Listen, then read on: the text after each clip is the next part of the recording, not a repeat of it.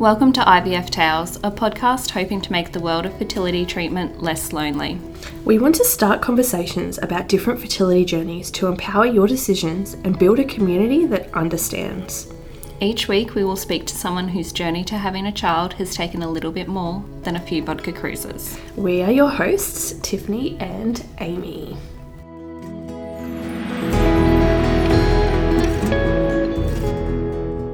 Welcome to the first IVF Tales podcast episode. My name is Amy and I'm one of your hosts on IVF Tales, and this is my husband, Ezra. Hello. Take 553. So who's in our family? We have a daughter named Juniper. We do. And a cat named Edgar. Mm-hmm. So our daughter was conceived through fertility methods, which we're going to be getting into a little bit later on. So stay tuned for that. Just a quick, synopsis of our relationship and who we are. We have been together since 2009, almost 10 years, or just more than 10 years. Yep, nearly 11. And married since 2014. We've done this so many times and he's still pretending that he doesn't know when we got married. It's so great. So I'm a history and English teacher by trade. I also run a small photography business on the side, because you're never busy enough when you're a teacher. And now make podcasts. As well, woo, for multitasking. And I'm an engineer. Mm-hmm. Yep. Very much like chalk and cheese we are. Been through a lot in the last 10 years of our relationship. We've travelled and renovated a house. Yeah, and gone through fertility treatment. It's just a little bit awkward with talking to new people and he can't see anyone that he's actually talking to. So it's even more awkward for him. So basically let's start at the start. Okay. Our fertility story. Yeah, here we go. So we've basically, the whole time we've been together for 10 years, we've never really used any sort of contraception apart from those first 6 months or so we were together. Not consistently. No, definitely not consistently. So basically we used, I had the implant on in my arm and I had that removed because that had lots of complications, and from that point onwards we went high and dry. And we never made a baby. Yeah. And we probably, there was a point where we decided that we did want a baby, and, Very much so after we were married. I think that was the tipping point for myself. I just wanted to be married and very old school. Yeah, so basically, I think, we were just carrying along in our lives thinking that everything was fine. Yeah. Which I think most people do until they decide to start trying for a baby. And right after we got married, I got accepted into my postgraduate program to do teaching. So we put it off for another year. Mm-hmm. And then I wanted to do my first 12 months of teaching to get my first year under my belt. So we put off making a baby for another year. And again, just keep in mind, this whole time we weren't using any form of contraception apart from pulling out. I think Ezra just thought it was a bit hard to make a baby. Yeah, I did. And I thought I was pretty good at pulling out. And timing his ejaculations. So we decided to start actively trying at the end of 2016. Beginning of 2017, so we were travelling around, we were doing a bit of a road trip around America, which has always been a bit of a long-term dream of ours, hey? Yeah. And, I guess we probably tried, pretty consistently for 12 to 18 months.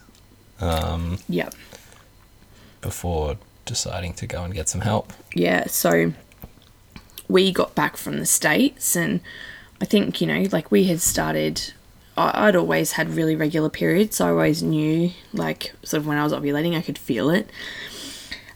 So I think I approached Ezra first, and we were renovating our house at the time, so we actually weren't living there, I think, when we decided to go see our doctor, our GP, and sort of express concern. And at the start, Ezra was really hesitant to sort of admit that there was anything wrong. Yeah, I guess I probably thought it was hard to make a baby. Yeah. And obviously, we all know it's not for some people. So we did all sorts of stuff before going to the GP. So, you know, we did ovulation tests and ovulation tests. So I was pissing on a stick what felt like every week because I was pissing to see when I was ovulating and I was pissing to see if I was pregnant, and I fucking wasn't. So something in my gut told me that this wasn't quite right. And so we went to our GP and she sent us off, no questions asked. Hey? Yeah, and gave us some options of fertility specialists. Yeah. To go see. So I did a lot of research and we picked a couple and couldn't get into our first one. He was meant to be really good. He incorporated lots of Eastern medicine, approaches as well as Western medical approaches, and I kind of really liked that. I liked his demeanour, but unfortunately he's retired since we wanted to start, so we ended up going to another guy who was fantastic.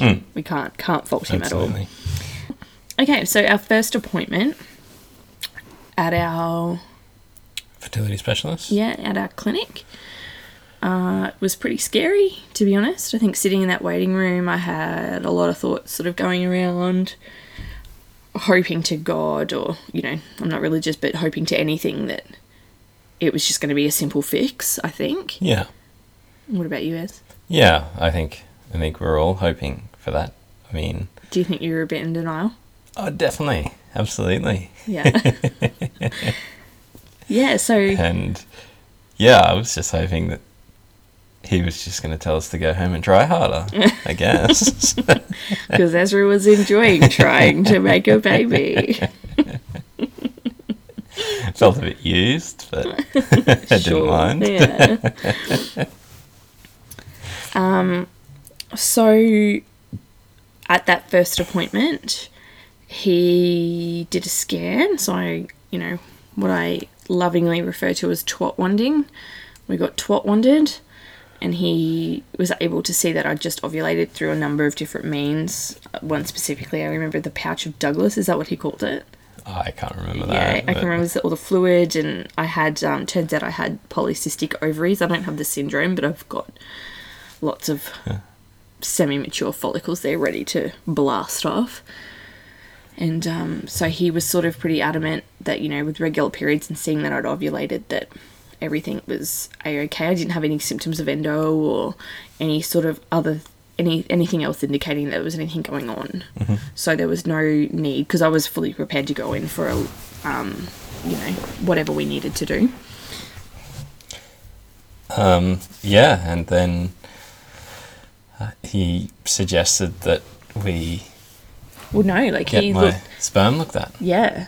Yeah. Because he pretty much looked across the table at Ezra and was like, mate, yeah, I don't usually point the finger, but I think it's you. We're not here to play the blame game, but hey, buddy, you got a problem. Yeah, and so we did that. You know, we did that as soon as we could, and within a few days had a phone call with some pretty devastating news that there was no chance of us falling pregnant naturally. Mm-hmm. So my sperm has poor morphology. I can't remember the statistics, but it's pretty bad. It's pretty bad. I think it's like below 1%, isn't it? Like something only like 1% of your sperm is normal. And like you need at least 20 million sperm to fall pregnant naturally, I think. 15 to 20 million. And Ezra's got like 1. Yeah. 1 million, which sounds like a lot, but it's actually not. So... So, yeah, I think they're all swimming the wrong way. Yeah. So he's got 2 heads, 2 tails. Really special. We call it his homosperm. So they all swim around in a circle and bang into each other and try to go each different way. Yeah, so basically over that phone call, he suggested that ICSI would really be our only option for having a baby. Mm-hmm. So we sort of skipped all those steps the of IUIs, IUIs and IVF yes, and went straight to, what is it? Intracytoplasmic sperm injection. Yes. I remembered. Yeah, so I think that phone call, I sort of remember I was in class teaching my kids, and I always have my phone on my desk. I know I shouldn't do that, but I remember seeing his name come up on my screen and thinking, okay, he's gotten his results back, and because we knew what's happening, and just thinking it was going to be something simple, like he had too many killer cells and we'd just take some tablets and it'd all be fine. And it wasn't, and I remember calling him back straight after class, and you were really upset. Yeah. You were really upset. I think you were actually in a bit of shock, to be honest, because you were still at work, weren't you? Yeah. Yeah. That was pretty hard to take. Like, I always felt like I wanted kids, and I felt like that was taken away.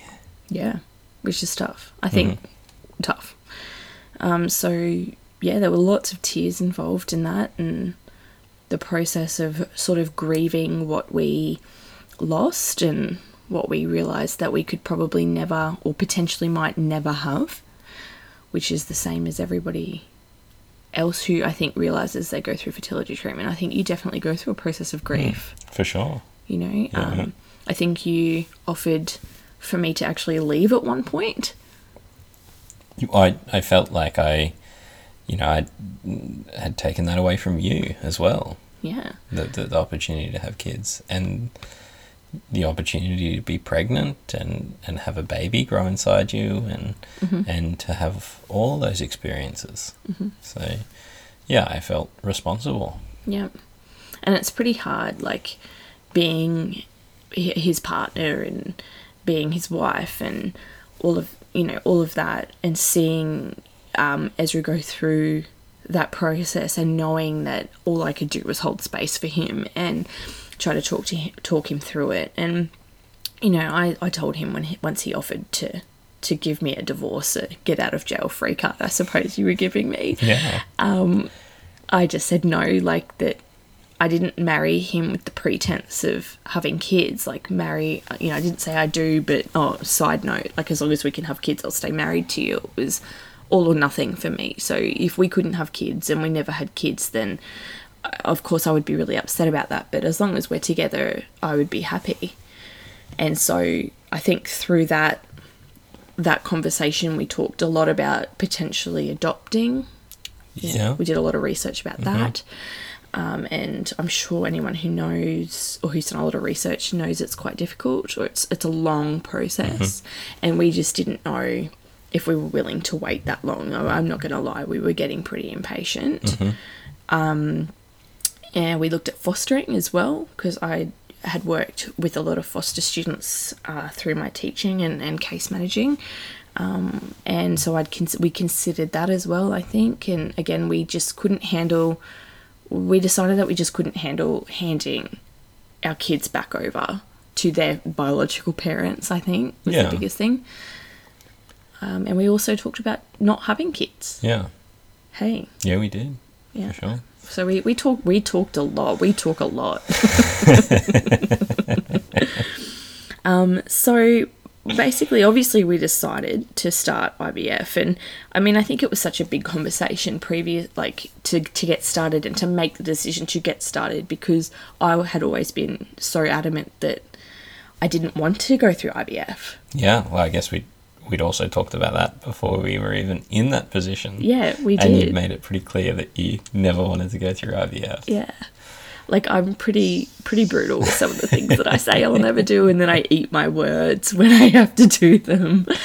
I just had this preconceived notion that IVF made bitches go crazy, and, like the hormones, and just that the hormones were foreign and they were poison. And, like, bearing in mind, I had no idea about anything, because I just, this was all... preconceived notions with no substantive evidence to prove either way. So I think once we figured out and we spoke to our doctor, so we had to go in and talk to our doctor, and I asked him all of these questions, and he told me, no, they don't actually affect you that much, and he walked us through it, and he said that it should be fine. Yeah. And that I would need to go on quite a low dosage because of my polycystic ovaries.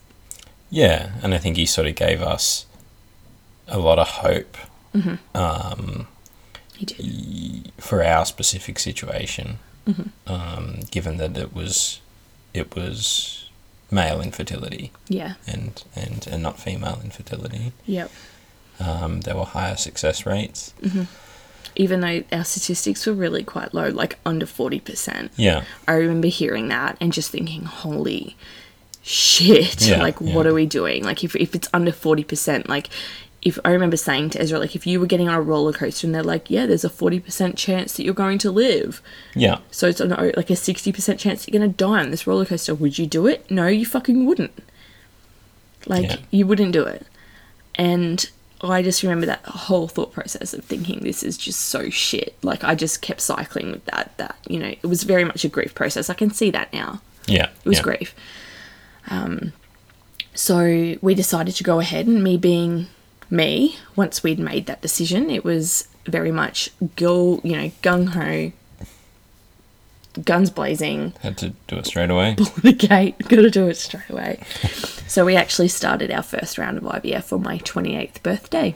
Yep. And, you know, again, that sitting in that waiting room, that appointment, it was very much an emotional time for me, I think. You know, lying on the bed in the, like the ultrasound room of our fertility clinic, the doctor left us there for a bit. I think he was probably seeing another patient, letting us settle down and stuff. And I started to cry because I was so scared and frightened of what was about to happen, because I had no idea. It was also uncertain for me. And it was me having to do everything. Yeah. I was having to inject myself, and just was hard. Yeah. No. So we did that. I think, you know, Ezra still felt that level of guilt, particularly when, you know, we're starting on my birthday. It's supposed to be a happy time, and on that day it just kind of wasn't. It was kind of flat, and I, after our appointment where, you know, I'd received my first injection as the nurse gives it to you, and I'd gone to see one of my closest, nearest, dearest and oldest friends who had just given birth 2 days before that, which, FYI guys, not a good idea, starting IVF and then going to visit someone who's got a newborn baby and still in the hospital. Don't know what the fuck I was thinking with that, but I wanted to support her, and, you know, I think I wanted just to show the world that I was fine and just carry on as per normal. And I just don't think you can really do that. I think you need to really admit to yourself that and validate your feelings around the whole go through thing. it all. Yeah. So we did a relatively short cycle, didn't we? So our protocol was like basically under a week. So we were doing the morning and evening injections, and then we also included orgalutran at night. So Ezra ended up needing to give me the injections because I couldn't do it myself. I would nearly faint, and, you know, I'm not afraid of needles and stuff. I just can't give them to myself. Yeah, I think the first morning I was trying to quickly do it before I went to school, and then I realised that, hey, I actually have to shove this in my stomach and inject the drugs into me. I would wake you up really early in the morning so you were still half asleep. Yep. And do it then, because if you were too awake, you would keep flinching and being like, no, stop, don't do it now, don't do it now, stop. And it was really helpful. That's when our cat, Edgar, was really great, because he would sort of curl up beside me, and I'd pat him and sort of wriggle my fingers and toes to sort of distract myself. And again, like, you know, got a few tattoos and fine with getting immunisations and blood tests and all that sort of stuff, not a problem, but just, yeah. Someone inexperienced giving you needles? Yeah. That's probably the issue. Yeah. So we did that, and then we implemented orgalutran, which I don't know if anyone else is doing that listening to this podcast is currently doing that through orgalutran, but let's just say that shit is fucked. that needle is huge. The last one. Yeah, The trigger. No, not the trigger. The Orgalutran, the one at night time. You had to give it. He had to give it to me like 3 or 4 times, and it was like the needle was really big, and the gauge was really big, and you know, I remember just it would sting and itch afterwards. Remember, it come up like a big welt, and you know, cold compresses, guys. After that, it works a treat. But I just, you know, the needle was really thick, and I think Ezra felt like he was going to puncture my intestines or bowel or something, you know. And that was when I got most of my bruising, I think, is from that needle because it was so big. And just a quick tip for those of you who are listening, you put the pointy bit on the bottom because then it gets through the subcutaneous fat easier. I remember him saying, Ezra saying to me, he wishes that my stomach was a bit chubbier. So he didn't feel like he'd inject me halfway through to my spine. So I think it was a pretty short. We were pretty, you know, I don't want to say lucky. I don't want to use that word. The hardest part was the egg collection. Yeah, I think, but with our protocol. With the protocol, I don't feel like the hormones had a huge effect on you, or you know, the way you were, or they didn't. I think they actually made my moods a lot better. They regulated me a bit more, and I didn't feel any side effect. In fact, actually, I did feel a side effect. I had a lot of mind fog, and I think the reason that I had a lot of mind fog is because I was trying to wrap my head around how IVF worked and what injections we needed to do at that time, and obviously everything needs to be around the same time, and I was working full-time teaching, and if there's any teachers out there or people who know teachers, that those guys work really hard, and I was working long hours. You know, I'd get to school at 7:30 and I wouldn't leave sometimes till 6, and then if I left earlier, I would work until 8:30, 9 o'clock at night, and so it was busy time, and I just had a lot of mind fog, and I was really tired. The drugs really took it out of me, but in terms of mood swings, totally fine. And then so I think we only did it for a week, and then I did the trigger. I think 48 hours before the egg collection. The egg collection, yeah. Sorry guys, this is quite a long time ago for us in the grand, you know, a couple of years ago. So took the trigger again. Went in, so my egg collection was quite early in the morning, so we had to go in and wait in the hospital. I was, you know, waiting alone because they didn't let Ezra come through to wait with me, and my anaesthesis was running really late, so I had to sit there alone and sort of stare at the clock. I think my egg collection was supposed to be at 7:30 or something, and you know, obviously, as you know, like, you can't eat or drink anything beforehand for like 12 hours. So I was starving and, you know, sitting there waiting alone, looking at those stupid bloody magazines that they've got in the waiting rooms with my stupid hairnet on and my stupid coat and my stupid booties, and everything was stupid, and I was feeling really emotional that day. I think I was quite scared about going under general anaesthetic. I've only been under one time previously, and it just knocked me around a bit, so I wasn't looking forward to it. And then my doctor took me through and he asked me some questions, and then, you know, once my anaesthetist arrived, they sort of walked me down the hallway, and I jumped off on the bed in the theatre room, and I think I started to have a bit of a breakdown at that time. It was just all the emotions sort of pent up, and our doctor was sort of holding my hand and stroking me and telling me that I've been doing a really good job, and he was just really comforting and really beautiful, and I'm so grateful for him in that time, because obviously, again, Ezra wasn't there, so I didn't have my main support, and he was the last voice I heard as I went under, and he was giving me soft words of encouragement, and then the next thing I know, I've woken up and my eggs have been collected. Now, for Ezra's story, what were you doing, Ezra, while I was going under and having my ovaries punctured multiple times? Well, they required a fresh sample to fertilise the eggs. So I was doing my duty there. And they... He's trying to be so polite about it. It's so hilarious. He was jacking off. Trying to.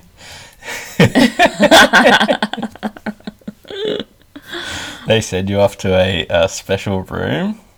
So she gave you the collection of DVDs beforehand. Yeah, though? that's right. Yeah, there was a DVD wallet, and off you go to a special room. Which is just like so obvious though. Like you're walking through the hallways with this like Yeah. CD, DVD wallet. And everyone's like, know what that guy's going to be doing later. It's like, great. Especially going to that room. And then... So she gave you the directions to the room too. Yes. Hey, so Yeah. you had to drop me off where I was getting my collection, and then you had to toddle off to this room. Toddle And he off had to to the remember room. directions. And Ezra's not... Hey, I found it. You did, but you're not great at directions verbally. That wasn't the problem. Okay. The problem was I couldn't find the light switch. And... So, this is so great. I had to twitch his arm to get him to tell you. So I go into the room, can't find a light switch anywhere, but I figure, Modern technology. we're this far into this, I can't let this, Stop us stop now. us now. So, Meanwhile, Amy's getting her ovaries punctured multiple times. so I go about doing things by the torchlight on my phone. Mm-hmm. And I think you didn't actually use the DVD wallet, did you? You just used your phone and the torch. That's right. Yeah. So I'm trying to be efficient here. Yeah. In this foreign room where Yeah. multiple other men have And also ejaculated. well, anyway, it was. It turned out not to be such a big problem because sometime in the middle, someone walking past turned the light on for me, which gave me a bit of a surprise.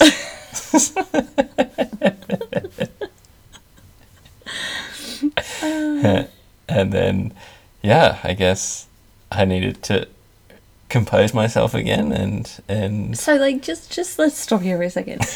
Do you find it hard to aim at that time? Like, so how did you plan to aim it into the cup in the dark with the torch on, while holding your phone and your penis? That was the issue, but that's why I needed the torch and the phone.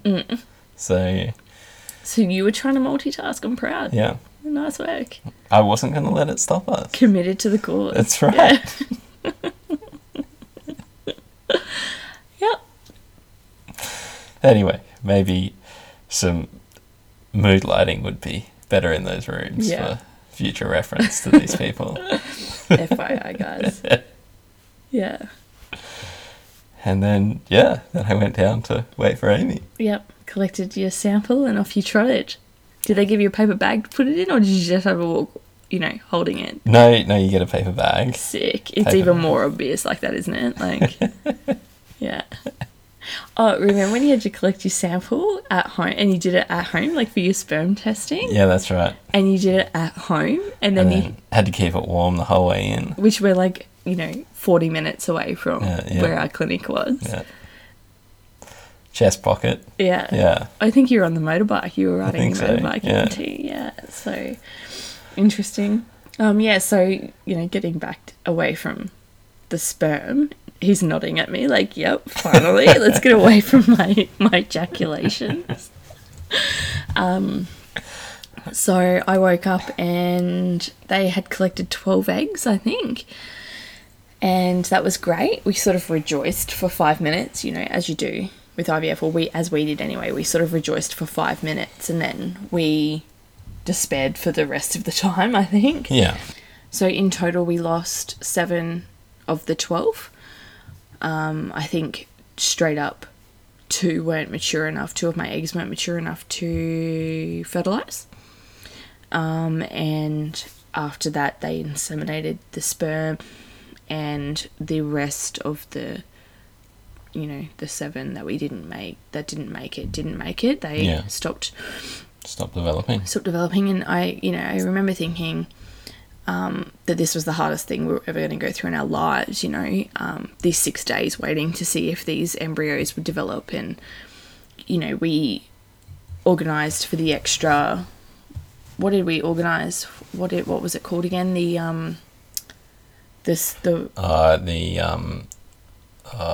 So instead of like a microscopy of the developing embryos. So they put them into like this little thing where they had like a live video feed basically of it rather than pulling it in and out to check on it. And so we called the clinic every day and spoke to the scientists who were watching our embryos developed, and they gave us like a blow by blow basically of what our embryos were doing, and each time we gutted. I think every time we heard we'd lost another one, and because like the attrition rate is pretty high. Well, that's what our nurses had told us at our information appointment. And we were anticipating, we'd read stories of people who, had gotten 27 eggs and none to transfer, so we were very much aware of that this could not end well, I think, and that was sort of hanging over our heads the whole time. And we, I remember we were having lunch, I think, with my family, and they didn't really have an understanding of IVF at all. And you'd just gotten off the phone from the scientists, and we'd lost another one, I think, or they were saying a couple weren't developing as much, and that's why a couple, I think the first 2 were 5-day blasties, and we've got 3 left in the freezer, so they're 6-day blasties. I think they let the rest go to 6 days, just to sort of make sure that they were going to be developed enough to transfer and that they weren't going to stop developing. So we opted to do a fresh transfer. So all within that same month of starting IVF, we had a little MB transferred in, so a nice little fresh embryo transferred, and that actually wasn't by our normal fertility specialist. It was by another person who filled in, because our fertility specialist sort of jet sets off around the world and lectures and is all very up to date. So we had someone else doing the transfer, and we didn't. He was lovely, but wasn't our doctor. Didn't seem to want to answer our questions that much. Seemed a bit... probably just not the same sort of... bedside manner. Yeah. Yeah. That's it. And so, we did the transfer, and then what I actually think now is the hardest part of the entire process is the 2-week fucking wait. Yeah. Oh my God. That shit is hard, mate. Anyone who's in that 2-week wait, fucking hats off to you. Yeah. Because that shit sent me insane.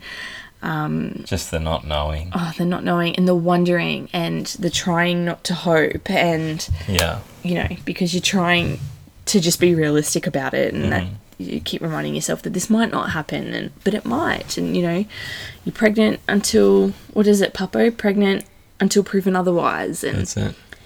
They're just really sort of, that time in your life is just really difficult to get through. So we're in the 2-week wait, and you kind of, the thought about testing is always in the back of your mind. And they tell you not to. They tell you to wait for the blood test. Yeah. Which, I'm not sure anyone does. I don't think I've heard anyone do that. Again, anyone who does that, kudos to you, because you're amazing.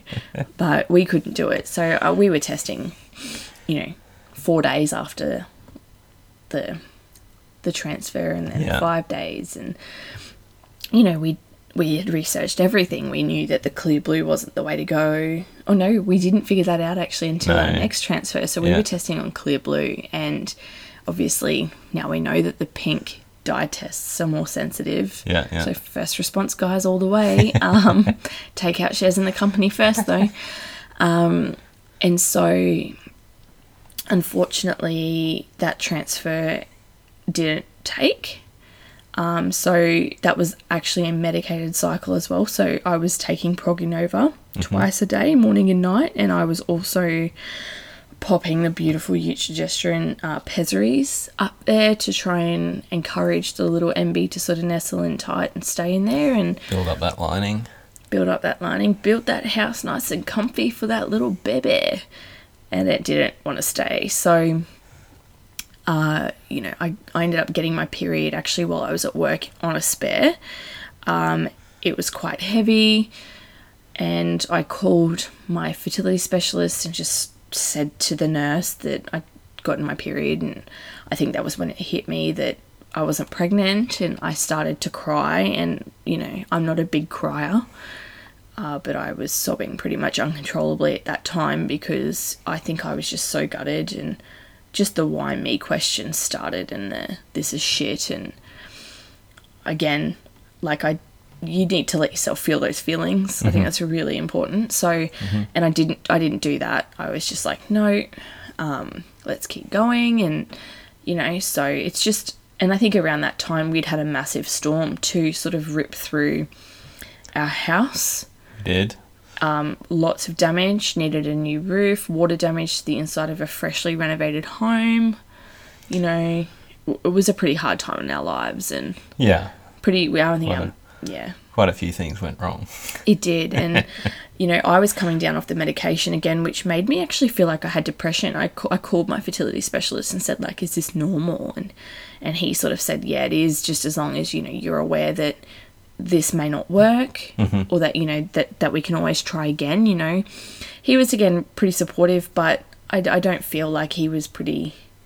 I mean, he could have been a little bit more upfront about that to begin with. But yeah, all I could do was sleep, and I think maybe I was a little bit depressed about that. And hindsight, you can see all of these things now, and I couldn't see that while I was in the thick of it, because I wasn't letting myself sort of process what was going on. I was just forging ahead, again, like a bull at a gate, which is what I do with things, and then I think about it afterwards. So we actually, in saying that though, we actually did give ourselves a month off, remember? Yeah, we did. We did. So that was in October, and then November, we just wanted to let my cycle regulate itself and sort of to give my body a break of all the medications that we were taking, and or that I was taking, not we, but... and then December. And then we went back in December. We did a frozen cycle, so we did a frozen FET. Yep. So again, in the lead up, Progenova twice a day, and then once the little MB was transferred, it was Eutrogestrone 3 times a day, I think, Pesary. So I was inserting those at work, which was wonderful. They're leaking out all day, changing penny lighters 20 million times, and all of that. So again, we transferred that little MB on the 18th of December. Yep. And again, our doctor said, don't test. He said, if you're going to at-home test, because I think he knew that we were going to, you wait until this date, the Wednesday afterwards. Don't start testing any earlier. And of course, we didn't listen. Yeah. So we started testing on the Friday. Again, clear blue test. What the hell were we thinking? I think I had one left, so I just did it before we opened the first response box. Yeah. And that was negative.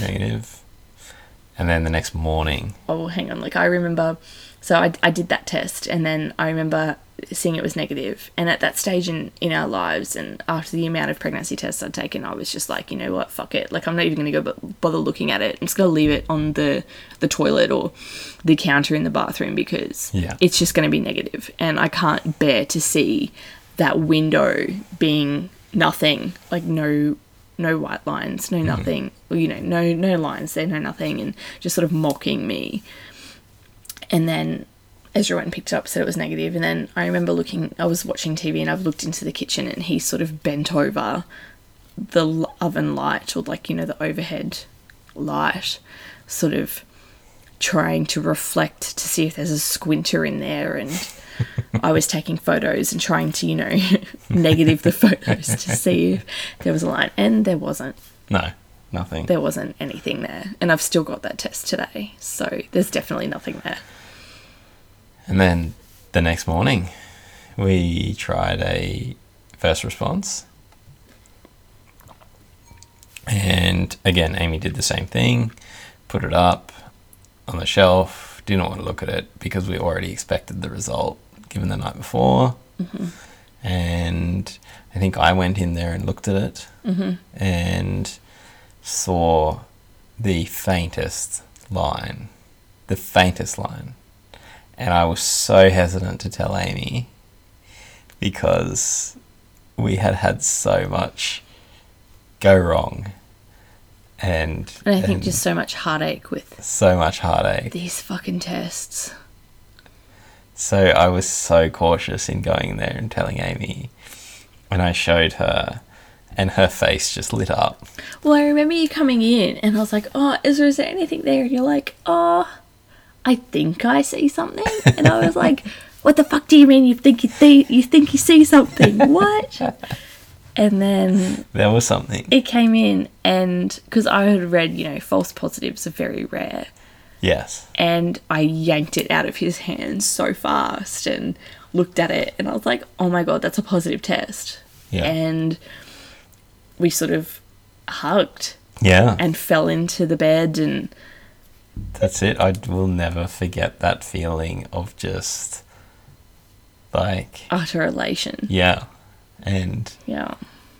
like, that's it. Like, What we thought was the hard part was over.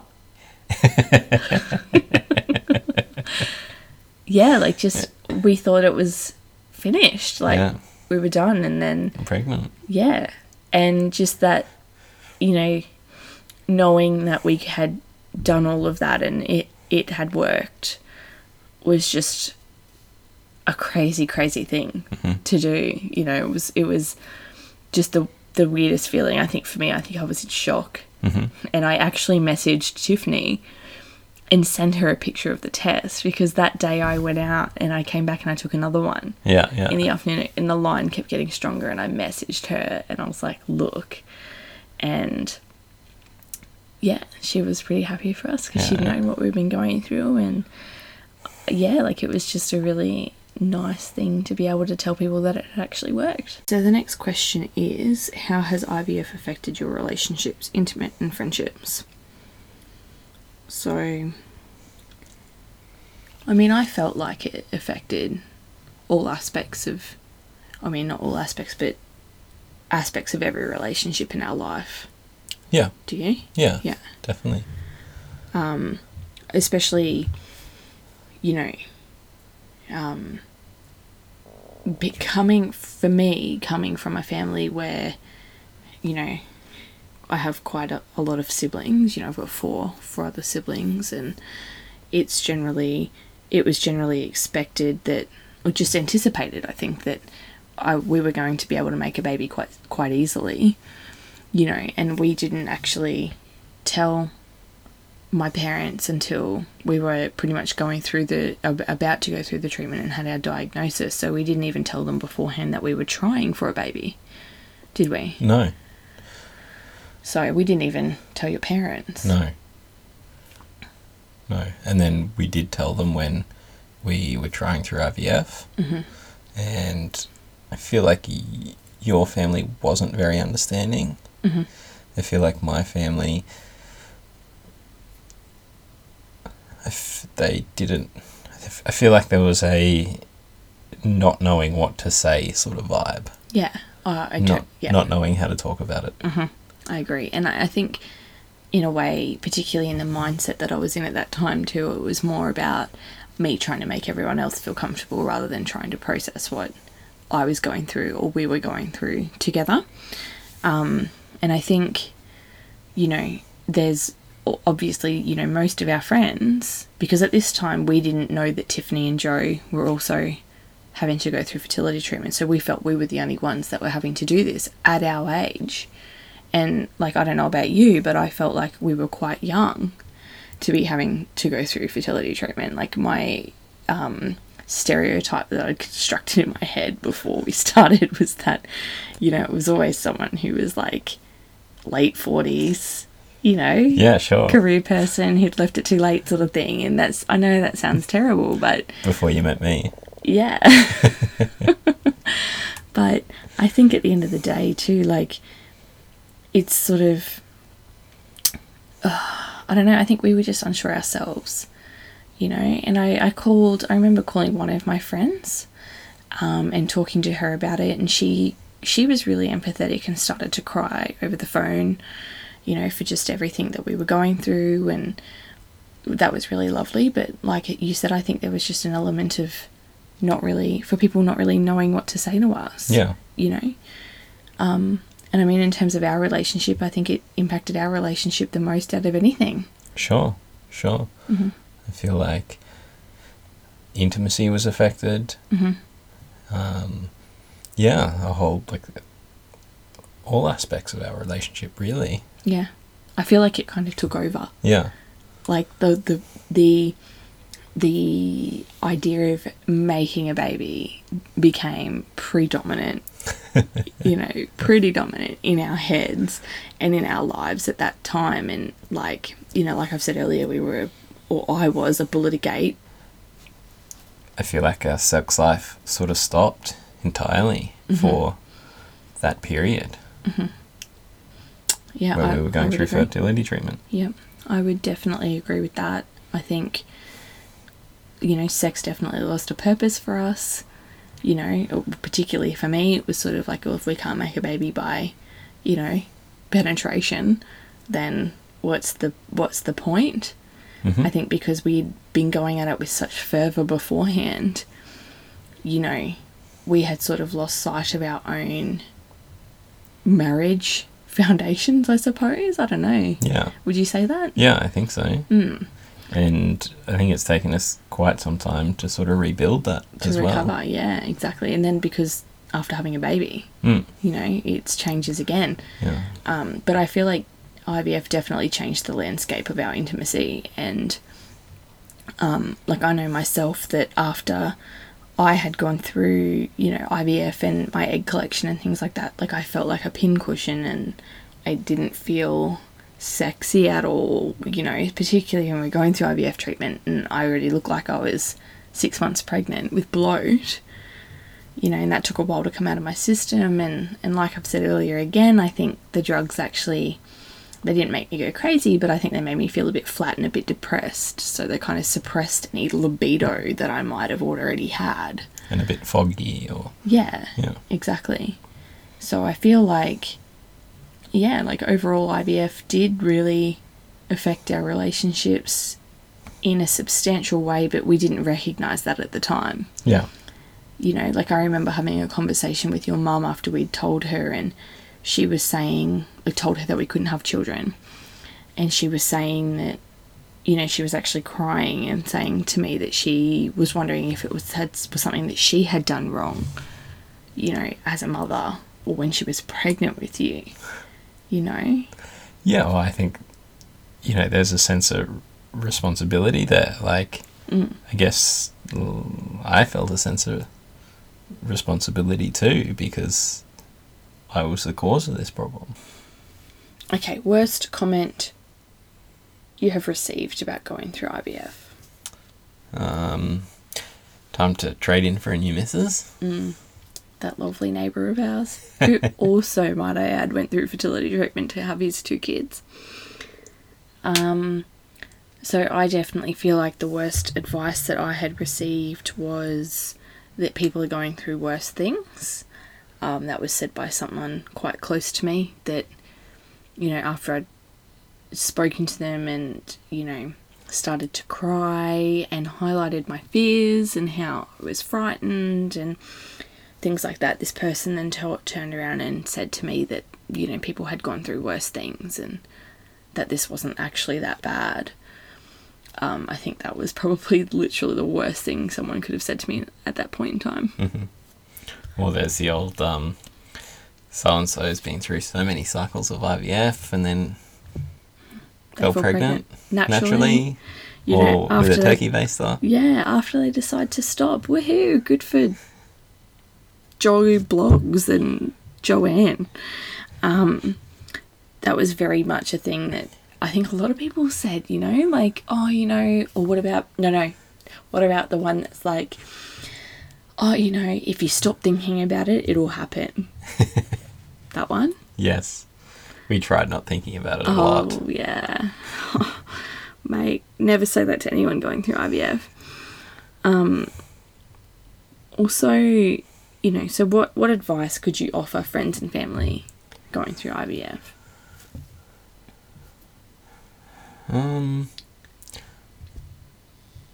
I guess maybe try and educate yourself a bit on it and sort of know a bit of fundamentals when you talk about it.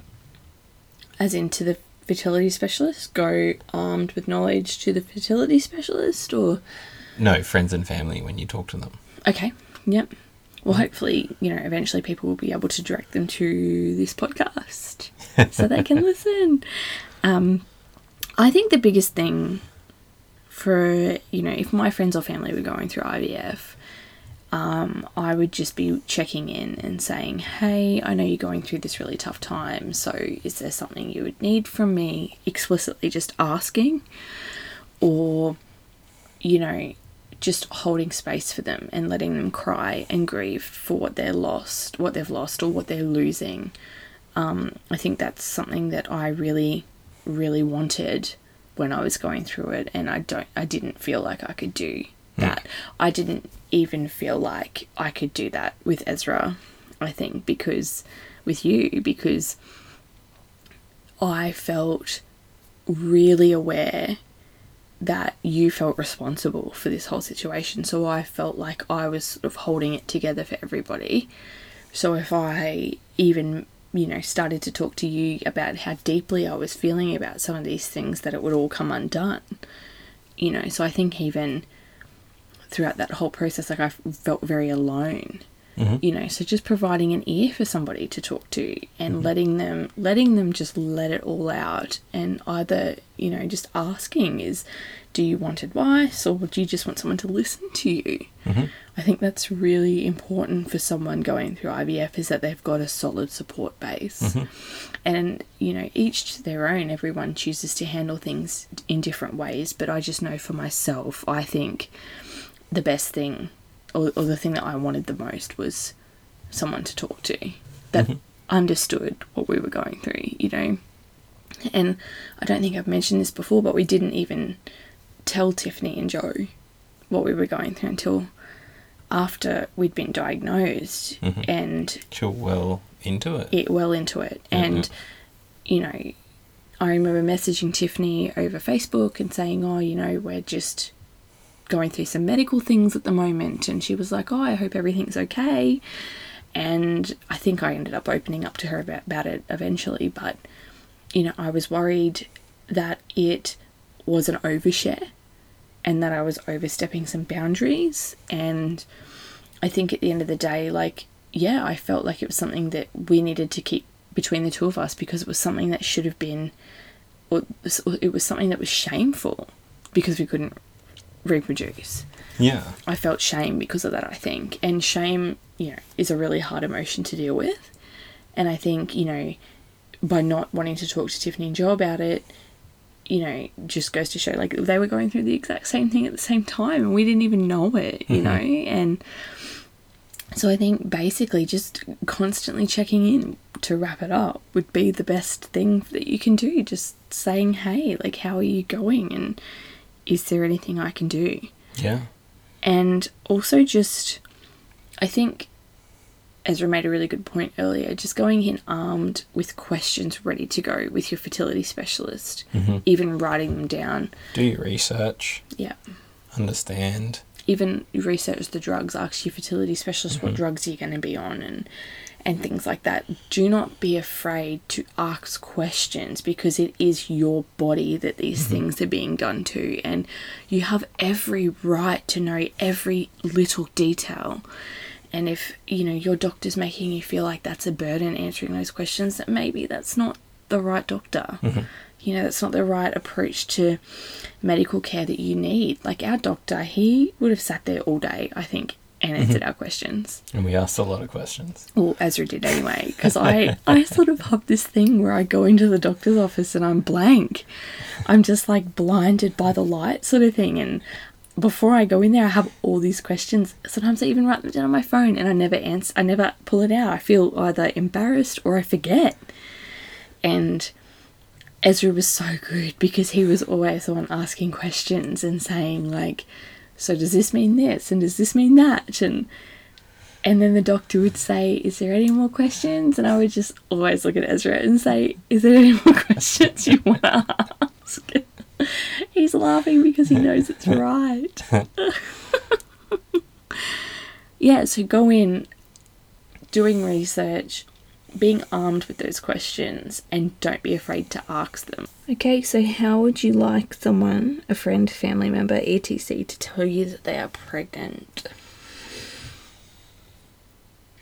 I think for me, I'll go first, I'll jump in there. Okay. I think for me, I would like this person who is pregnant to maybe approach it from the perspective of actually acknowledging how hard it would be to hear this news.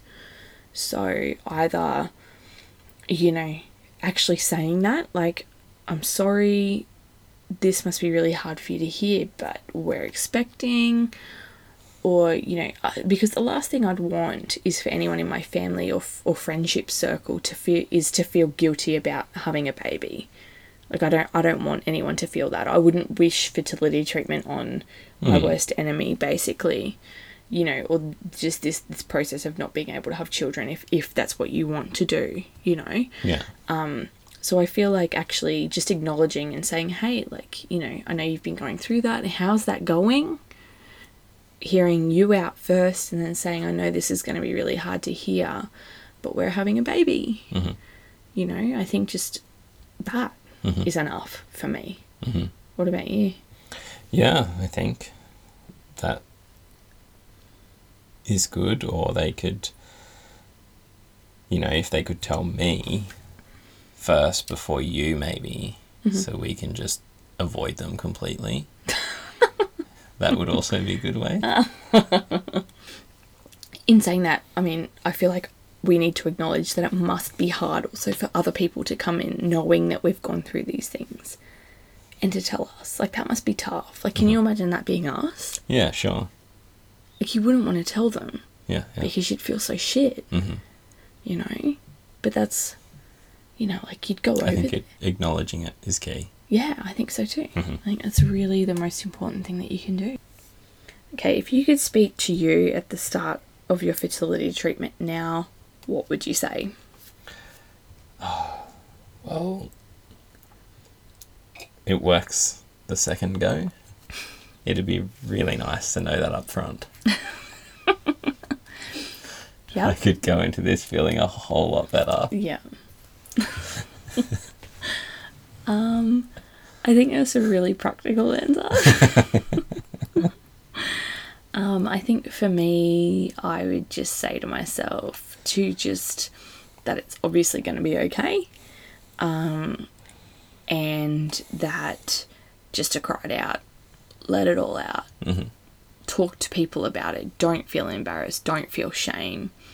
Talk to people about it. Like, we need to start normalizing this, hence why we're starting this podcast. Like, we need to start normalizing talking about fertility treatment, you know, so people know what to say, so people know what to do, so people are aware that, you know, there are people doing this, you know. And I think I'd also warn myself that the egg pickup was a lot rougher than I thought it was going to be. And I know there's women out there, and you'll probably hear from some later on in, you know, this podcast season, but it was rough for me. Like, it was sore. Do you remember that? And I went back to work.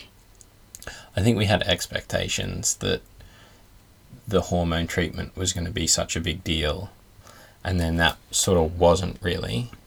Yep. And then the egg pickup was painful. Yeah.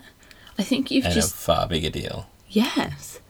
And I think you go through this IVF thing, or this ICSI thing, this fertility treatment thing, and each step you think, this is the hardest step we're going to have to go through. You know, when in actual fact, every step is harder than the last. And I think that's something that I would probably say to myself, is just be prepared. Like, it's hard, and it gets harder as it goes along, you know, like, and it's not easy, but it's not, I don't know, it's not also the end of it. Do you know what I mean? Like, there's always another step that you can sort of take. And I think you really nailed it with the fact that you, like, when you think about IVF and you don't know anything about it, all you think about is the hormones. You don't actually think about anything else. So I think the biggest thing that I would probably tell myself, if I could go back and speak to me, is to research the shit out of everything. And we did end up doing that anyway. But research it before we even go in, to be spoken to by the FS, to even be told that we need to go through ICSI, you know? Like, researching that. Yeah, yeah. And just knowing, going on with knowledge. Now, I also just want to acknowledge that we are people who knowledge is power for us. We are really... That's right. We'd prefer to... know than not know. And there might be people out there who want to go through this and just really rely on their doctor and trust what their doctor says. And I want to respect that and just put out a kudos to you, because, you know, that's your process, and that's great. Knowing who you are, I think, is key when going through this process, and knowing how you handle things is really important. But for me and for us as a couple, I think we really like to know things in and out. You Certainly. know.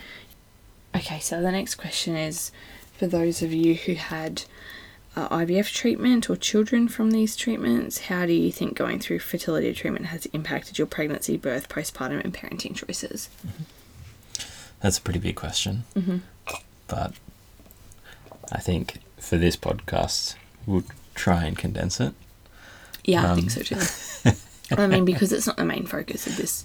That's right. This podcast either. So I think we don't want to draw too much attention to it. But I also feel, you know, and as Tiffany and I have discussed multiple times, that this aspect of parenting, I feel like going through fertility treatment has impacted us parenting, our pregnancy, my birth. I feel like we parent, or we go through different emotions. People who have gone through fertility treatment, I think I did. And I think that's important to recognise, because, again, it's not something that you talk about. Because once you're pregnant, that's it. You're on the same playing field as everybody else who's pregnant at that time too. You know, your statistics are the same.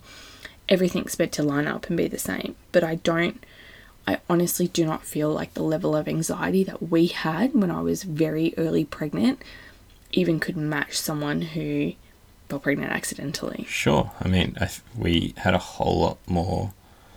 We had gone through a whole lot more to get to that point. Yeah. So I feel like we had more riding on this. Yeah. Or we, you know, it was just, you know, absolute bliss when we had this positive test. But I feel like that could still be taken away so easily. Yeah. With miscarriage or a blighted ovum, which I researched the shit out of before we went for our first scan. Like, yeah. All these things that everyone else has exactly the same odds. Yeah. But we weren't looking at it like that, I don't think. We stressed about it, where I think, you know, falling pregnant naturally, those people wouldn't. You know, naturally you sort of take it as it comes, whereas... Well, I feel like people who fall pregnant naturally, they don't know the grading of their embryo either. Like, we knew that we'd fallen pregnant with a 5A embryo, 5AA embryo, or something like that, or a 5BB embryo, and we had all that information. And I think, just going back to the last question, that was a downfall for us, because we do research so much and we do prefer knowledge over not knowing. That increased our anxieties when I was pregnant. And, like, I even remember Ezra, you know, telling me that my urine was too yellow in the toilet. Because he was so anxious. And I just think, you know, like, we look back now and... We were on tank water, so we wouldn't flush. Yes. But it's just so true, you know, like, I feel like we walked through that first trimester on eggshells. And, you know, like, I had a bleed, and at 8 weeks, and we thought we were losing our baby, and, you know, that was, I think I was, you know, again, I was trying to hold it all together, and Ezra was saying, no, it's fine. But I think overall, our anxiety through that pregnancy was quite high. I think you're hypersensitive. I think so too. Yeah. And I think because of that, we chose obstetric care over midwifery led, and I think that impacted us in a way that we didn't anticipate. We weren't willing to take any chances with this baby, and we thought we were going to the very best hospital, you know, we could go to in Queensland, essentially. And again, that didn't really, I mean, it worked out okay in the end, but probably we won't be doing that again. But we did that, thinking we were doing the best thing. And I think in terms of our birth, I very much wanted an all-natural, no-drug, intervention-free birth. I practiced a lot of hypnobirthing.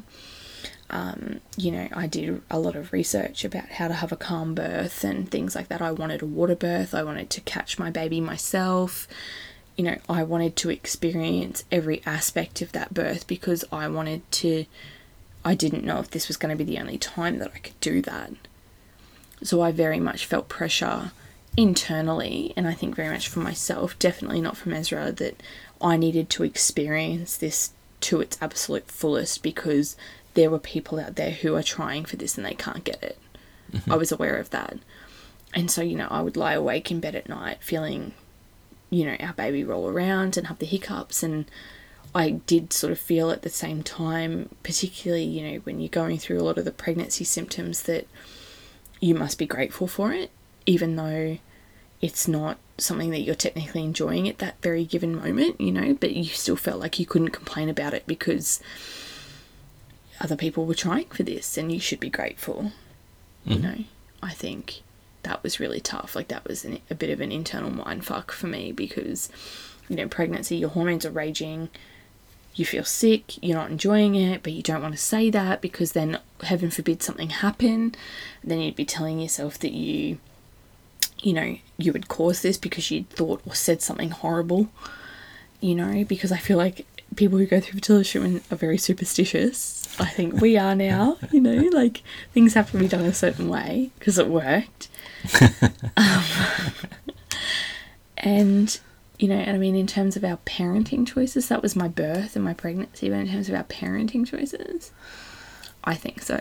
Yeah, I think parenting's pretty crunchy. So I'm still breastfeeding at 17 months. Yeah. You know, like, that's important to me that we have that connection, and I try and keep it as all natural as possible. And, you know, Junie's a boob fiend. She loves it. Yeah. Lots of wooden toys and... Yeah. Montessori set up. You know, very much child-led, and I think in gentle parenting for us anyway. You know, other people might be different, and I think, you know, this is sort of going into territory where you'd sort of actually reflect on your own childhood and all of that sort of stuff. But I think in terms of fertility treatment and how that's impacted our parenting, is it's caused us to be actually really informed and research again a lot about things, you know. Yeah. And just, I think the biggest thing that impacted me, particularly after Juniper was born, was that I had really bad, severe postnatal depression and anxiety. I actually remember the child health nurse telling us that at the first appointment. Do you remember? After Junie was born? So Junie was only like a week old. Not even, sorry, she would have been closer to 2 weeks at that time. And she actually said, like, we told her we'd been through IVF treatment, and she actually said that, okay, well, you know, people who go through fertility treatment are more likely to suffer from postnatal depression, particularly mothers.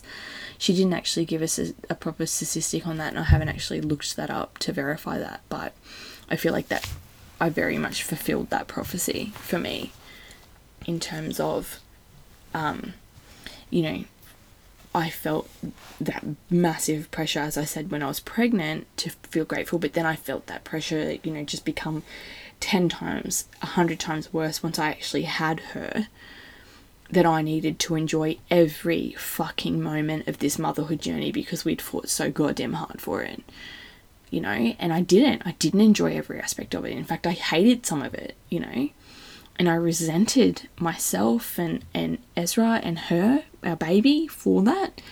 And I remember saying to Ezra, why did we do this? We couldn't have kids. Why would we do this to ourselves?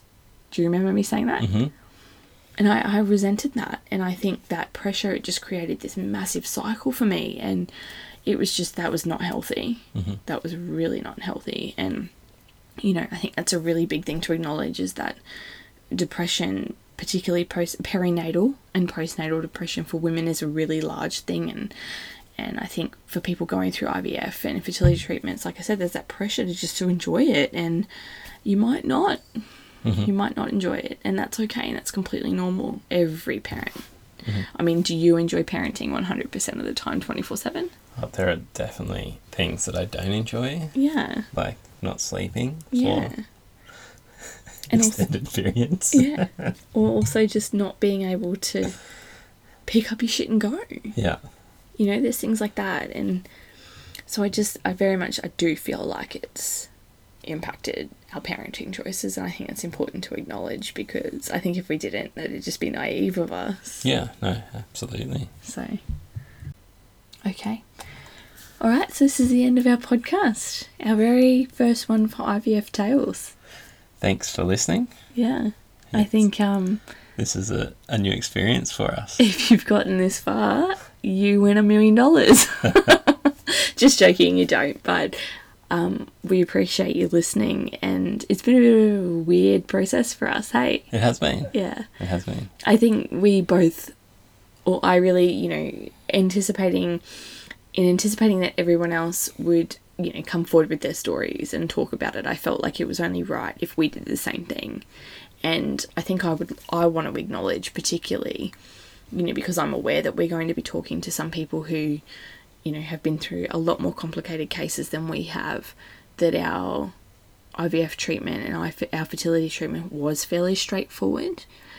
I don't want to detract from our emotional journey that we went on through that, because I think it's all a spectrum and it's all about resilience and things like that. But genuinely want to acknowledge that there's going to be people that we're talking to that have been through a lot. So I am aware of that, you know. But a massive thank you for listening to our first episode. I think Ezra did a really good job, even though I dragged him in here by his hair. Will you listen to the episode? That's a little bit grayer. It's great. Oh, your hair. Yeah. Your hair's great. Yeah. Okay, thanks guys. Have a good one.